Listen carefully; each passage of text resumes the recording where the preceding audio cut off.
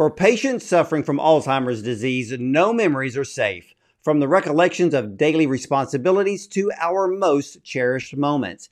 And despite having invested billions of dollars over the last 30 years into Alzheimer's research, the pharmaceutical industry has approved few drugs, all of which are very expensive and only slow the rate of decline. However, some Alzheimer's patients refusing to accept this prognosis are turning to a new method, spearheaded by our esteemed guest today, American neurologist Dr. Dale Bredesen. Now, this precision medicine approach uses the expanded health data of each patient to find the root cause of their illness and generate personalized protocols.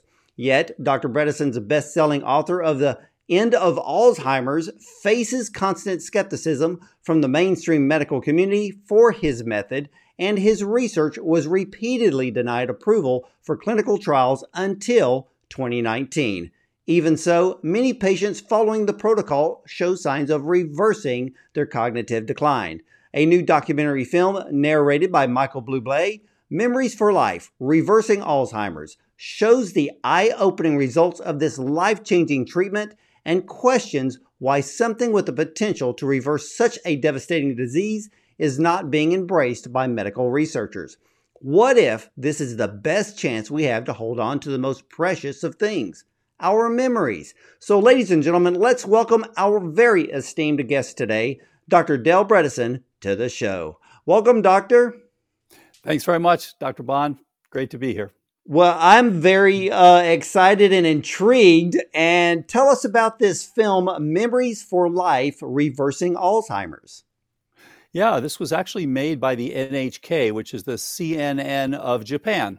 And they were interested, of course, because in Japan, the longest living country, they were concerned about as the seniors are aging in Japan, they're seeing Alzheimer's as a major threat, as a major concern. And in fact, the government a few years ago sat down and said, these are our priorities. And the number one priority for the government was to see what they could do about reducing Alzheimer's disease, because it's such a common problem with this so-called silver tsunami, which of course is also coming to the U.S. But because of Japan's longer lives, they were concerned about that. And so they got interested in this and started filming it several years ago, talked to a number of the patients. And I think that's always the best way. Talk to the patients themselves.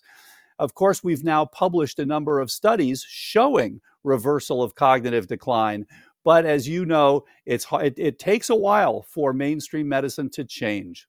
It does. Now, why has the decades of research for Alzheimer's disease been such a massive failure? It's a great point. It's been because people have always wanted a single thing. You know, we're still in that old model, which I call the 20th century model, where you want to get one thing. And so, for example, if you have pneumococcal pneumonia, you want to get that ampicillin or that penicillin, get rid of that one bug. Even with HIV, where it took 3 different drugs, pretty good success. And even now with COVID, where we have things like Paxlovid and vaccines, it's not perfect, but much better than it was at the beginning. The problem is, what happens when you now look at complex chronic illnesses? And these are things like chronic renal failure, cardiovascular disease, neurodegenerative diseases like Alzheimer's, frontotemporal dementia, Lewy body disease. So our research in the laboratory over 30 years reached the conclusion that these have something in common. They are literally network insufficiencies. So imagine that you're trying to take care of a whole country and you've got all sorts of things that are making changes. Now, for example, just take the analogy of the pandemic. What happened in early 2020? We were all told there's an insult abroad, and this is now SARS-CoV-2. And so we were told to shelter in place, socially distance, don't go into work. Of course, the country went into a recession. This is essentially what your brain is doing when you have cognitive decline. You have all these different things and all these different insults. Various infections have been associated, changes in the oral microbiome, so-called leaky gut, metabolic changes, too much stress. All of these things collude to give you what is essentially a network downsizing. So your brain literally says, look, I have 500 trillion synapses, which is what you have, but I'm going to have to get smaller. I'm going to have to switch more toward protection. So we think of the brain as essentially operating in two modes: connection and protection. So you're in the connection. It's, again, just like the country, you're either growing and you're making new bridges and establishing new relationships, or you're pulling back and protecting. Your brain does the same thing.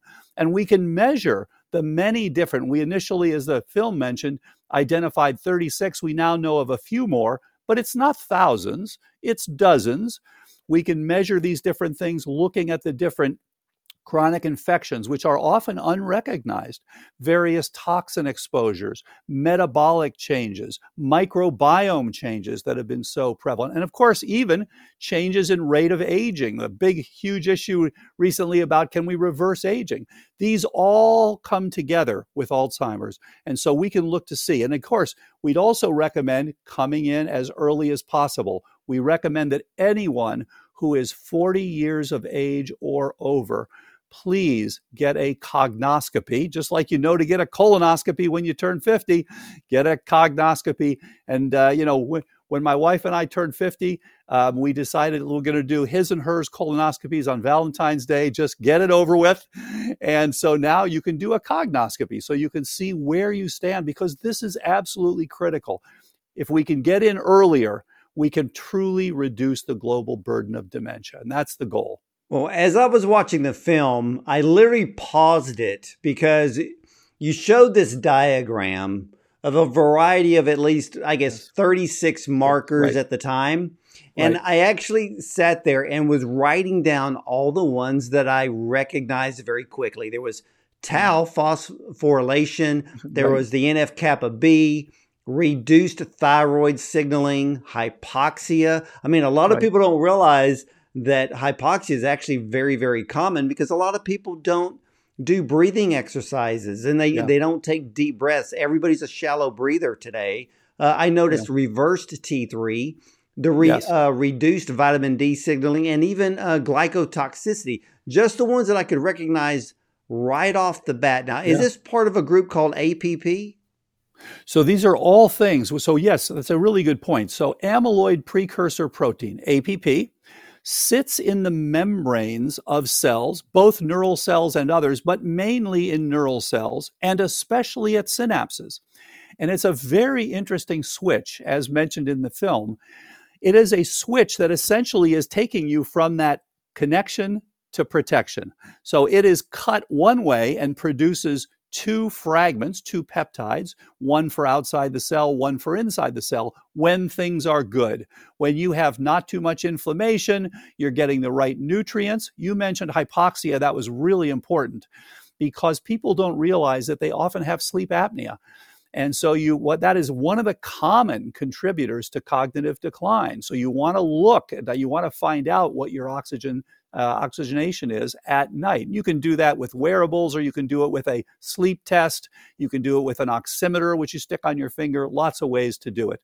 Good thing for everyone to know about. Again, the mouth, even herpes simplex. This projects up the nerves and actually can get into the brain, and over years of mild chronic inflammation increases risk. And there's a professor in England, Professor Ruth Itzhaki, who has spent her career showing the relationship between herpes simplex type 1, which is what comes from the lip, and the increased risk for Alzheimer's disease.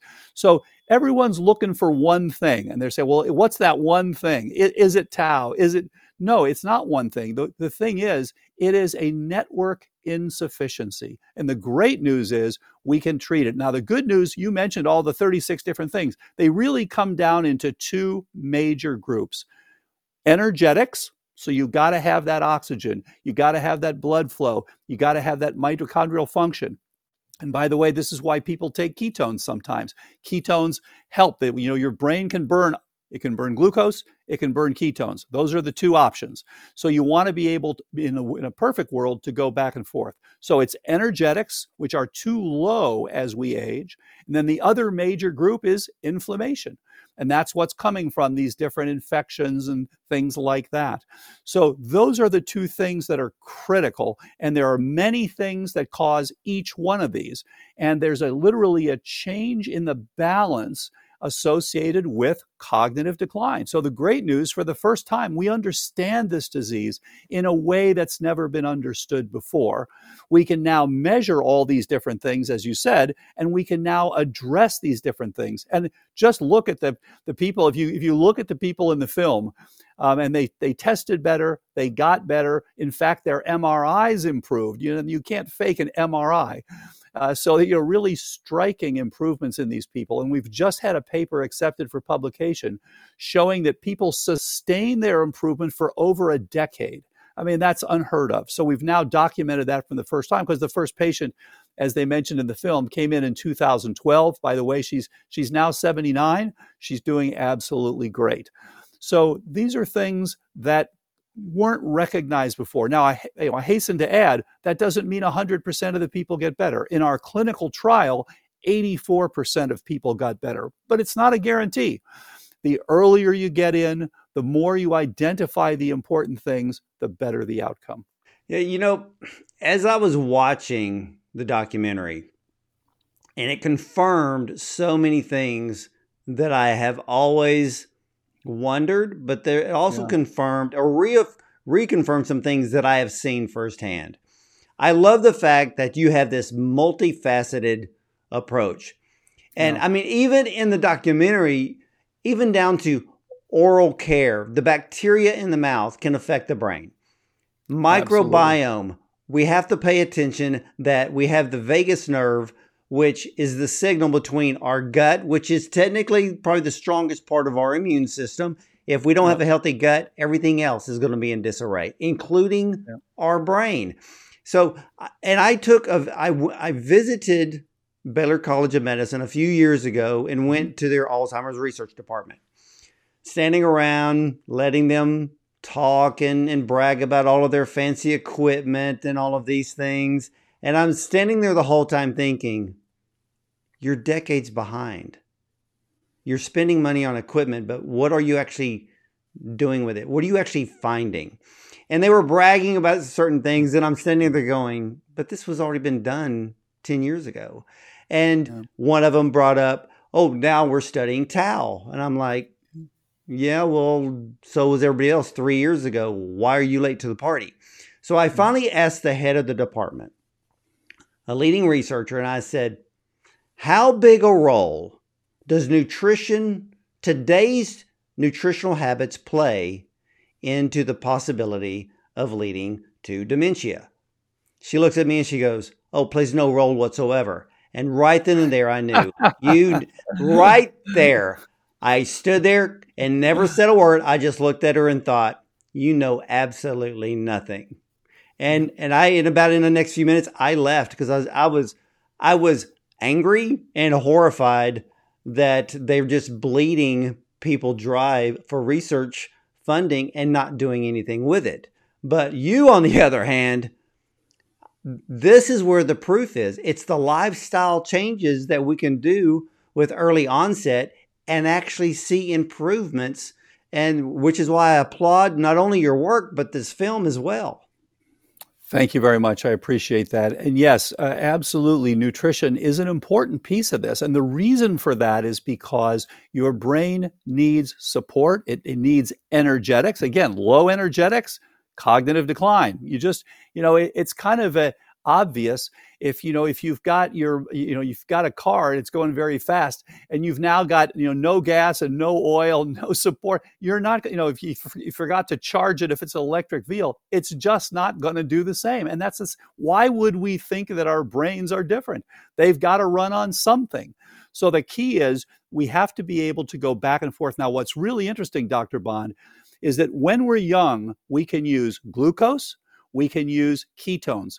As we get into our 40s and 50s, and some people, you can see PET scan changes in the 20s. So what we used to think of as old timers disease is really something that starts much, much earlier, which is why we encourage everyone, please get on active prevention when you're 40. So what happens is you lose the ability to use the glucose because you develop insulin resistance, which is essentially pre-diabetes.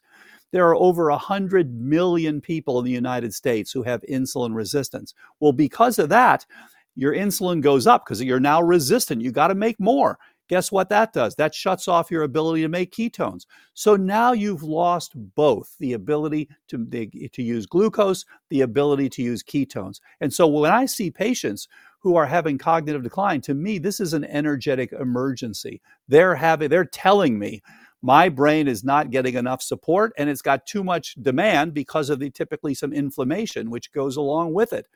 So absolutely, that's what the optimal, the diet. And people will say, well, gee, just changing your diet, that's not a cure for Alzheimer's. Of course not. You've got to see the bigger picture, but it is part of doing the right thing. And it's an important one. You want to include diet, exercise, sleep, stress, brain training, detox, and some targeted supplements. Those are what we call the basic 7. Those are things that can help just about anyone to reduce their risk. Then, of course, if you start having problems, you want to go in and look very specifically. Do you have Borrelia, for example? Do you have a tick-borne infection? Relatively common. People can go for years not knowing they have them.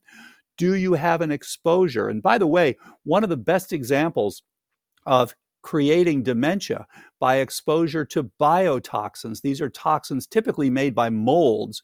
And again, people don't even realize that this is a cause of cognitive decline. One of the best examples came from Texas, where a wonderful young couple bought their dream home. And the father then started to develop very clear cognitive decline, very Alzheimer-like. And again, anything giving you chronic inflammation contributes to the likelihood of developing cognitive decline.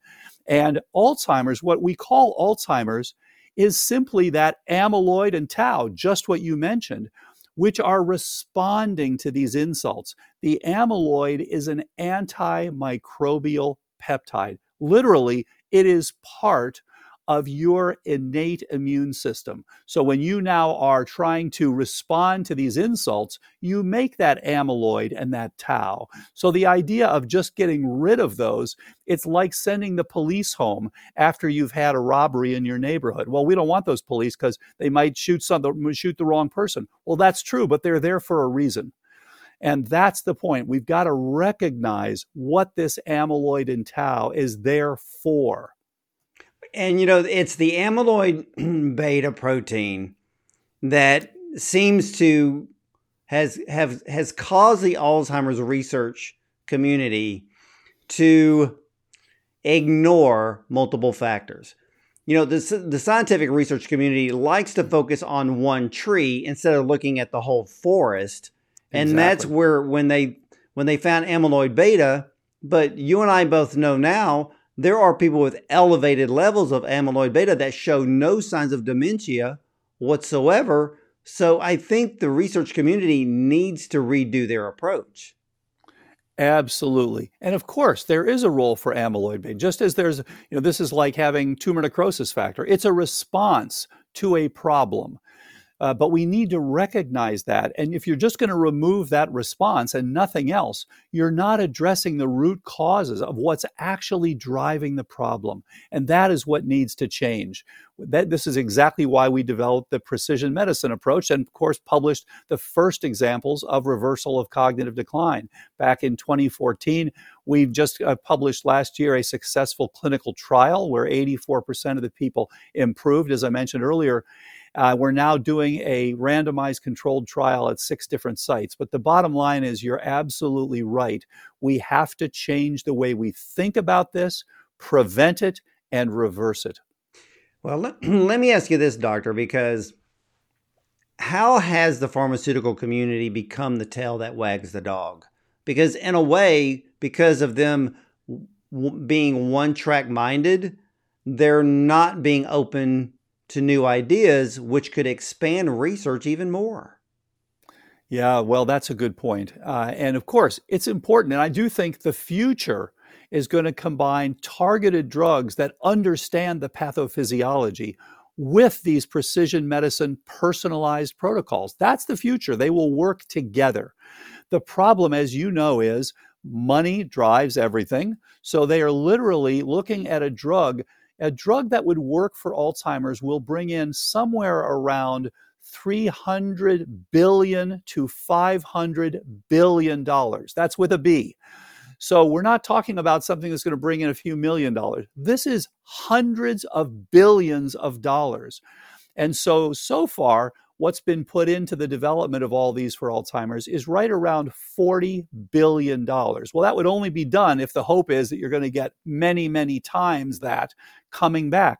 The problem is that colors your ability to analyze the data, unfortunately.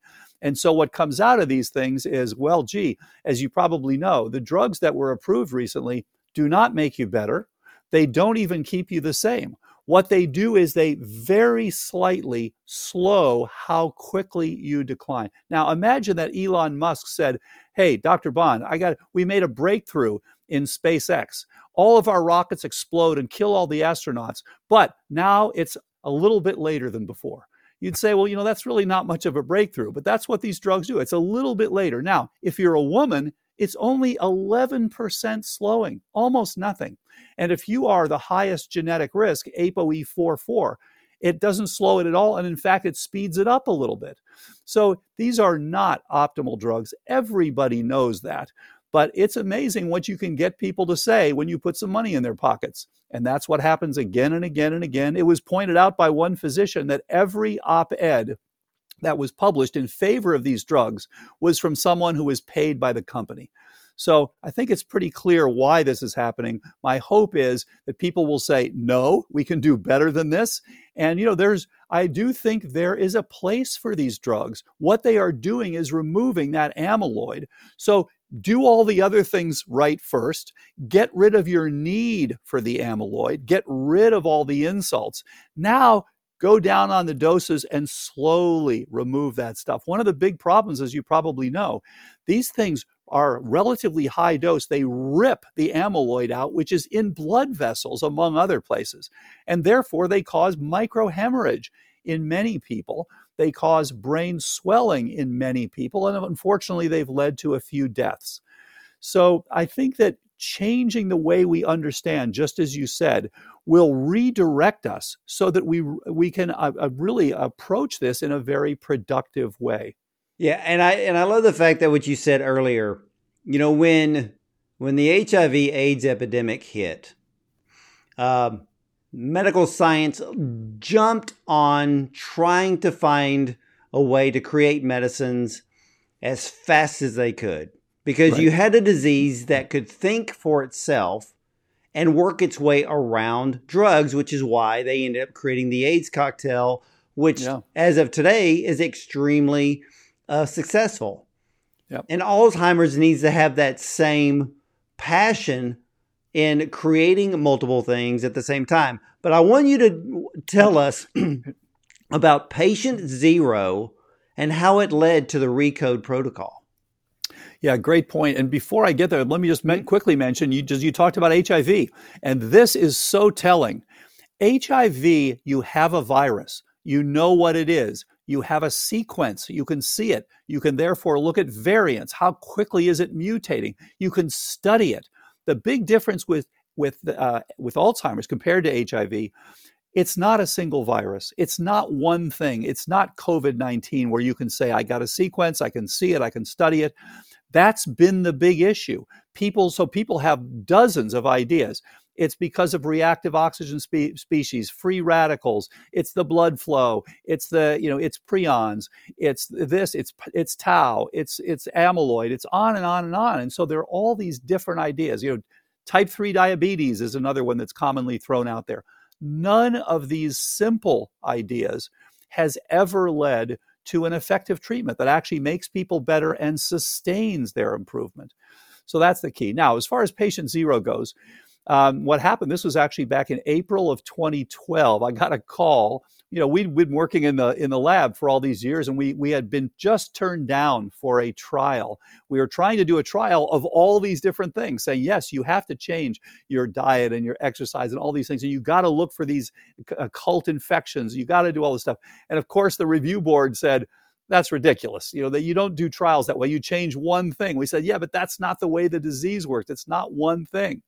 So they turned us down. The philanthropist who supported us got very angry. In fact, he said, if you worked for me, I would have fired you. So I was very depressed at that time. And I got a call from a woman in San Francisco who said, a friend of mine who is actually in Washington, D.C., working for the U.S. government, has been told she's going to die of Alzheimer's. Her mother died of Alzheimer's. And I want you to see her because I know you got turned down for this trial. I said, look, I haven't seen a patient for 20 years. We've been working on transgenic mice. So I said, look, if she's a mouse, I can probably make her better. But otherwise, we got to wait for the trial. So she said, look, just talk to her. Tell her what you were trying to do with the trial. So I said, fine. So she came out. She spent 2.5 hours. We went through, because of course she had to take notes on anything. She couldn't remember much. So we went through everything, and I have to give her huge credit. She was diligent. I thought I would never hear from her again. She went back to the East Coast. She started doing all these things we had talked about. I got a call from her 3 months later. It was a Saturday morning at my home. And she said, I can't believe it. I'm back at work. She said, my memory's better than it's been in 30 years. And so, it was the first time ever. So I turned to my wife, who's an integrative physician, who's actually taught me a lot about doing all these sorts of things together in a precision medicine sort of approach. So I turned to her and I said, it worked. We were on the right track all along with our trial. Now we just got to get the trial approved. Now that took another 7 years to get the trial approved, but the trial succeeded. So I'm very happy about that. And she's patient zero, 70, as I mentioned earlier, 79 years old. She just rode a 100-mile bike race. Now she didn't do it quickly. She did it, normally, but she 100 miles in one day. That's not bad. I'm not sure I could do 100 miles in one day. That's not bad. I'm an amateur cyclist. And I think my distance right now in one day is 70. And but the 100's always the target. But kudos to her for getting out there and doing this. So what is this RECODE protocol? Great point. So what we put together was, we call this RECODE, reversal of cognitive decline. That's the RECODE part. And the idea is, the concept is simple. The main issue is as Deborah in the movie said, is that this is about willpower. So you do have to change. So you're literally just changing your neurochemistry. So the fundamental concept here is, you have a problem if you've got cognitive decline or risk for decline, where the support is not reaching the demand.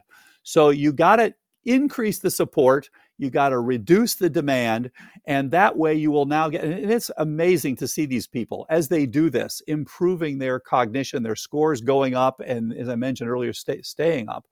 So the idea is, we want to look at the basics, and then we want to look at what are any other things that are driving this. For some people, just doing the basics is enough. For other people, they'll still have other things. So we had someone recently, for example, who turned out to have Borrelia, for example, which is Lyme-related. It was Lyme organism. Another one who had Bartonella, another one who had Babesia. These are other tick-borne illnesses. Another one who had mycotoxin exposure. Another one who had severe sleep apnea. So just to give you an example, Sally, whom you saw in the film, she's the one with the kayak, also doing great, by the way. She improved her scores, and she had an amyloid positive scan, so very well proven Alzheimer's. She actually went on a trial of one of these anti-amyloid drugs and actually got worse during the trial. So stopped that on her own. Contacted me. She went from a MoCA score, which goes from 0 to 30. She was at 24, which is significant MCI. She's a professor. She should be scoring 30.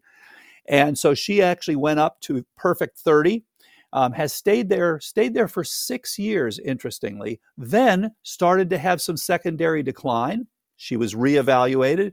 3 things that were new. She had a new leak in her home, so her immune system is being triggered repeatedly by this exposure to these mycotoxins. Second thing she actually had a new mild sinusitis, which turned out to be due to Cryptococcus lawrencii, which is an uncommon illness actually, but that was treated. And then the third thing, she turned out to have sleep apnea that was quite severe. With the so-called AHI, apnea-hypopnea index greater than 40, which is the definition of severe sleep apnea. And I was actually surprised that wasn't picked up earlier. So those 3 things were treated, and guess what? She went right back up again, and she's done very, very well. She's now over 7 years on the protocol. Well, see So what so that's what well, this addresses the things causing the problem. and this is what I love about your protocol and the way you test each individual, because Yes. and this is because every individual is a different person. I know medical science likes to group people. It's kind of like cancer treatment. Hey, we're just going to use one treatment for everybody. And if you make it, great. If you don't, well, tough luck. But we have to be treated on an individual basis. And just by these little things, like I've read research where in the elderly, if someone is showing some cognitive decline, and let's say they're in a nursing home or a living care facility, make sure that you check them for a possible UTI, because a simple UTI can actually lead to dementia type symptoms. And if it goes unchecked, then, a doctor that's not checking them correctly or a healthcare worker thinks, okay, they have Alzheimer's, they need to be put on Alzheimer's medication, when really they just need their UTI cleared up. Am I correct? Exactly. And so anything that causes chronic inflammation, and as you said, UTI is one of the most common, periodontitis, gingivitis, these sorts of things, just a leaky gut and poor diet that so many of us have. Again, it's surprising how important these fundamentals are.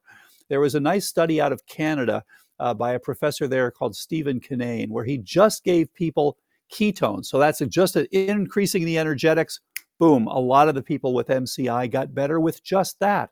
So again, as you said, it's not one size fits all. The future is in personalized prevention, personalized treatment, and then combining with some targeted pharmaceuticals. That is the future.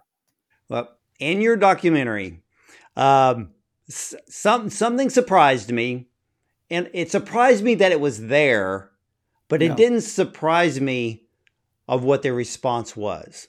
So I'm going to let you explain. I don't want to be too negative, but why has the Alzheimer's Association been so standoffish to your work? And does it threaten their funding raising existence? Exactly, of course. So, and I get it. So let me say, and they were kind of pushing back hard there, which is kind of hilarious, because they have nothing. They have nothing. So when anyone criticizes, I always say the same thing. Okay, you get the people that you've made better and line them up. I'll line up all the people I've made better, and let's compare the lines. They got nothing. They have nothing.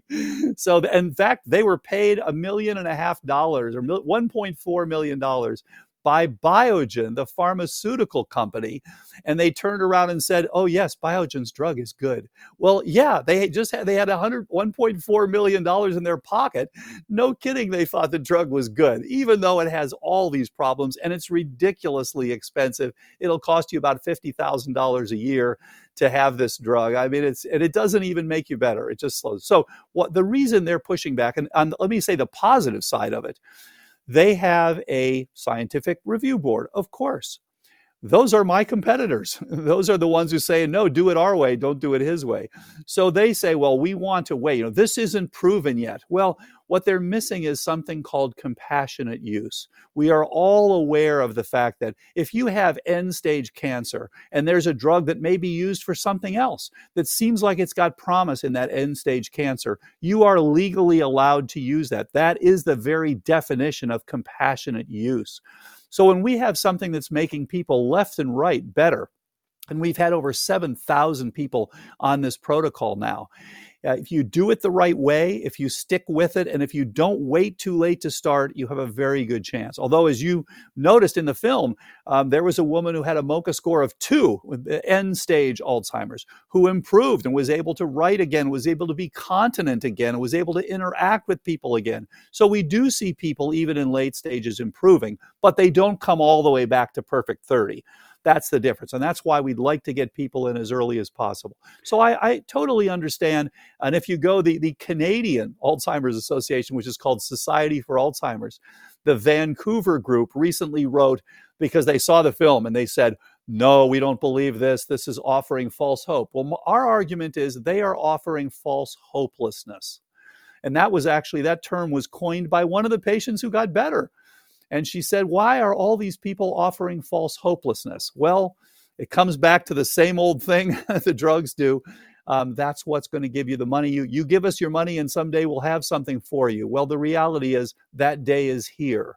We have things we can do. We're seeing it repeatedly. And of course, we're documenting it. We're publishing it. Take a look at the published papers that we have on this. They are peer reviewed and they are generally accessible for free on the internet. So it's easy to get them. See, Doctor, I love having you as a guest today because you're confirming everything that I've known for years. And we have to realize, ladies and gentlemen, that what do we do every day? We eat, we breathe, we're supposed to be taking care of ourselves. And all of these things have to do with our mental function. Are you eating the right foods? Are you avoiding man-made chemicals? Are you brushing your teeth twice a day and getting optimal oral care? Are you taking care of your gut? Are you getting some form of movement and exercise? Are you doing some breathing exercises? You know, doctor, I always wonder with people with sleep apnea, maybe if they would do 30 minutes of deep breathing exercises before they go to bed, it may actually help the condition. And so it's just the simple things in life, because what we do when we're young is going to show up when we get older, and hopefully we start doing the right things now. Can you kind of give all of my viewers and listeners the quick 5 basic recode strategies that we can start right now?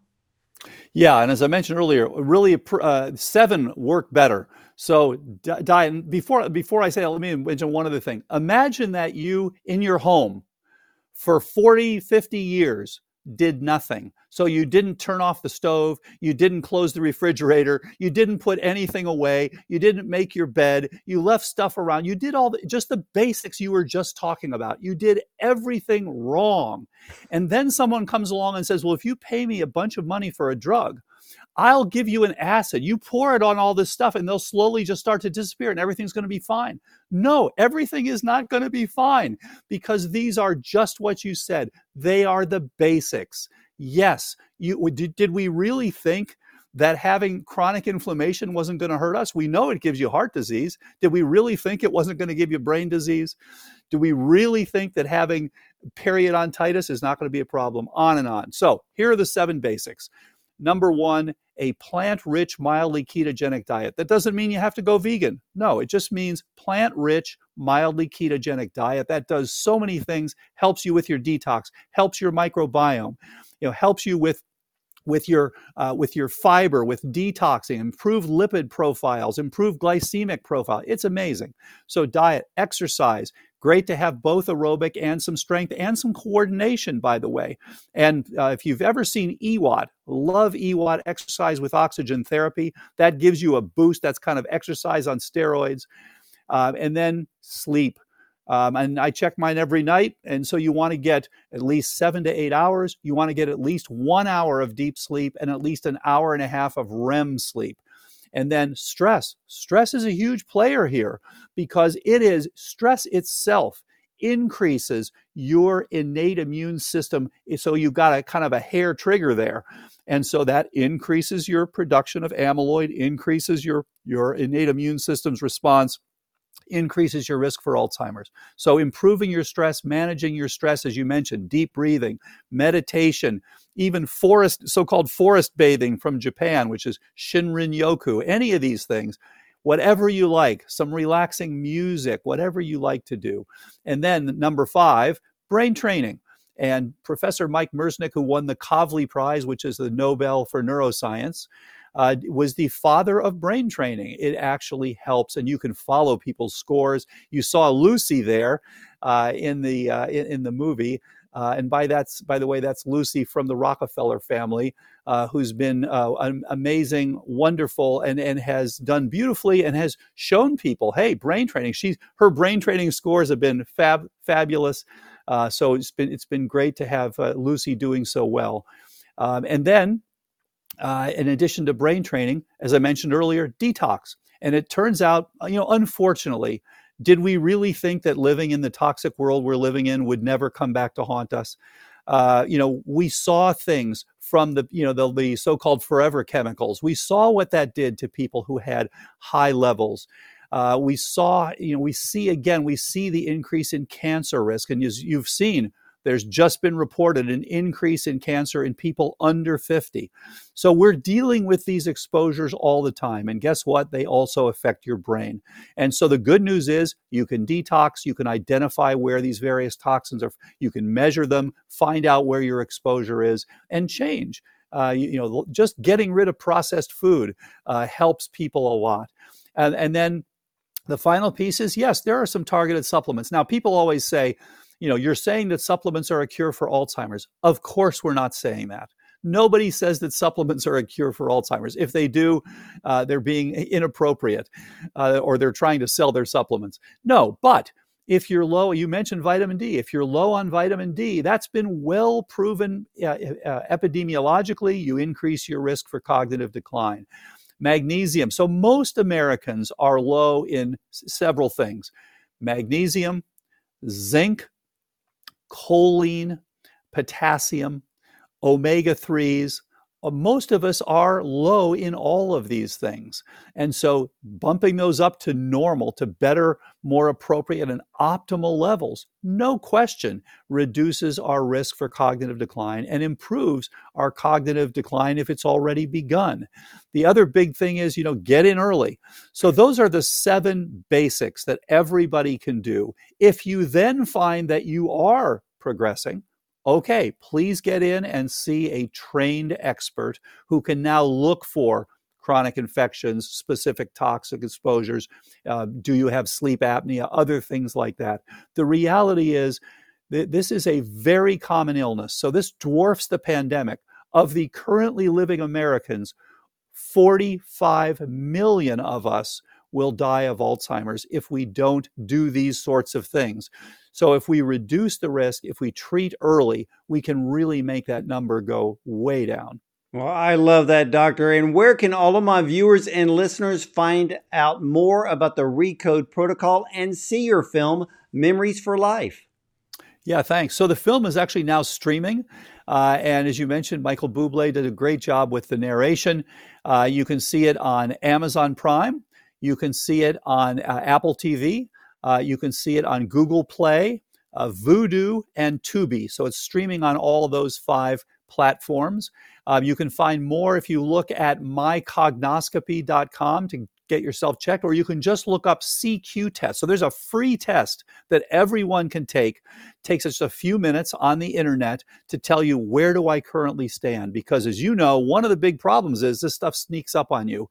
And we often see people who say, well, I'm here for prevention. Well, when we test them, it turns out they're beyond prevention already. But the good news is we can bring them back to doing very, very well. So you can see it there. You can also go to drbredesen.com. And then actually, we've also got we worked with a group that does delivery of these KetoFlex 12-3 meals. This is the plant-rich, mildly ketogenic diet. So you can actually have them delivered, so you don't have to worry about finding all the right stuff.